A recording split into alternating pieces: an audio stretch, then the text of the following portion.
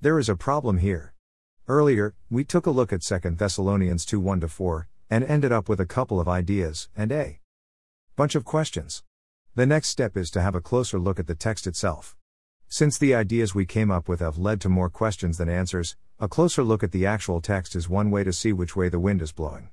Anytime I begin to wonder about the translation of the NIV, the example I've been using here, I first look at the NASB translation. The NASB, New American Standard Bible, is more difficult to read for many, because it is very literal, resulting sometimes in cumbersome English sentences. However, when you are looking at a passage that is hard to figure out, and you didn't just want to jump onto another writer's bandwagon, it is a great tool to get a sense of the text, to see if your translation might be what is making the text hard to understand, or harder than necessary to understand. I began by comparing our current text, 2 1-4, and here is what I found. NIV. Concerning the coming of our Lord Jesus Christ and our being gathered to him, we ask you, brothers and sisters, not to become easily unsettled or alarmed by the teaching allegedly from us, whether by a prophecy or by word of mouth or by letter, asserting that the day of the Lord has already come. 3 Don't let anyone deceive you in any way, for that day will not come until the rebellion occurs and the man of lawlessness is revealed, the man doomed to destruction.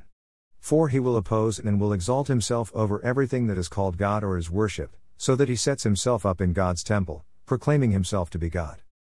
NASB. Now we request you, brethren, with regard to the coming of our Lord Jesus Christ and our gathering together to him, that you not be quickly shaken from your composure or be disturbed either by a spirit or a message or a letter as if from us, to the effect that the day of the Lord has come. 3 Let no one in any way deceive you, for it will not come unless the apostasy comes first, and the man of lawlessness is revealed, the son of destruction. 4 Who opposes and exalts himself above every so-called God or object of worship, so that he takes his seat in the temple of God, displaying himself as being God. Well now, isn't that interesting? Do you see what I see? No, not just that some words are slightly different, not that the NASB puts added words in italics and NIV does not. How about the tense in verse 4? NIV. 4 He will oppose and will exalt himself over everything that is called God or is worship, so that he sets himself up in God's temple, proclaiming himself to be God. NASB. Who opposes and exalts himself above every so-called God or object of worship, so that he takes his seat in the temple of God, displaying himself as being God. The NIV speaks in future tense while the NASB speaks in present tense, and if the NASB is correct, that changes everything. Here's why. Remember in the earlier post when I asked what good it would do for Paul to insert a chapter with information that is for us in our time, in a letter written to encourage the Thessalonians in their time? This is the type of question that should set off alarm bells in your head, because it tells you there is a possibility that the text might be taken out of context, and we do not want to do that, for it often leads to difficulty in understanding, and even outright error. Yet, to be fair, we aren't finished quite yet, for the NASB, like any other translation, can be the one that is wrong. We need to check the Greek, so grab your interlinear. The Greek words in question here are entikemai, to oppose, and hyperaero, to lift oneself up, be exalted, be haughty. Both are in the present tense. There is no word in the original for will. Thus, I conclude that the NASB has it more correctly translated than the NIV does. Of course, I tested that conclusion by doing the same comparison in the rest of the passage, and here are the results of that investigation. 2-9. NIV, the coming of the lawless one will be in accordance with how Satan works. He will use all sorts of displays of power through signs and wonders that serve the lie.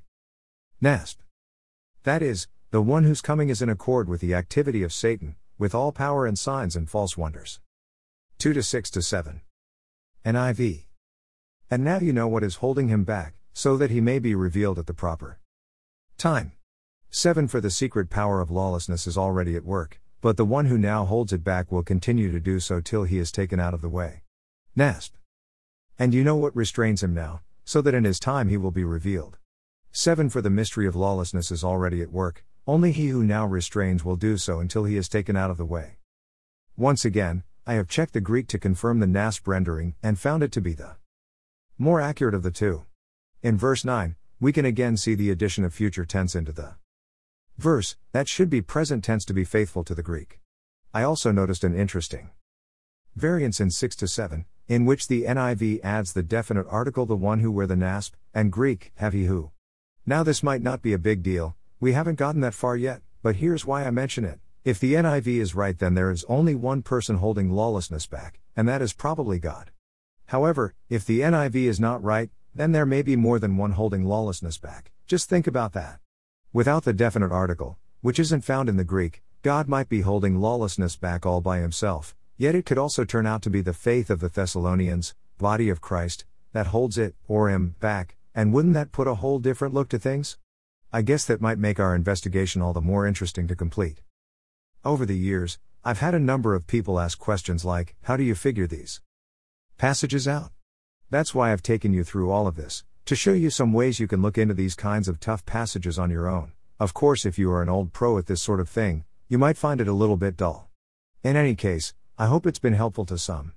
One last thing, I mentioned that we just grab our interlinear, and I realize that most people probably don't have one, particularly since I write this blog for regular people rather than for academics. If you don't have one, there are several available on the internet for free. There is one you can check out here if you like. Next time, we'll start finding answers to our questions. See you then.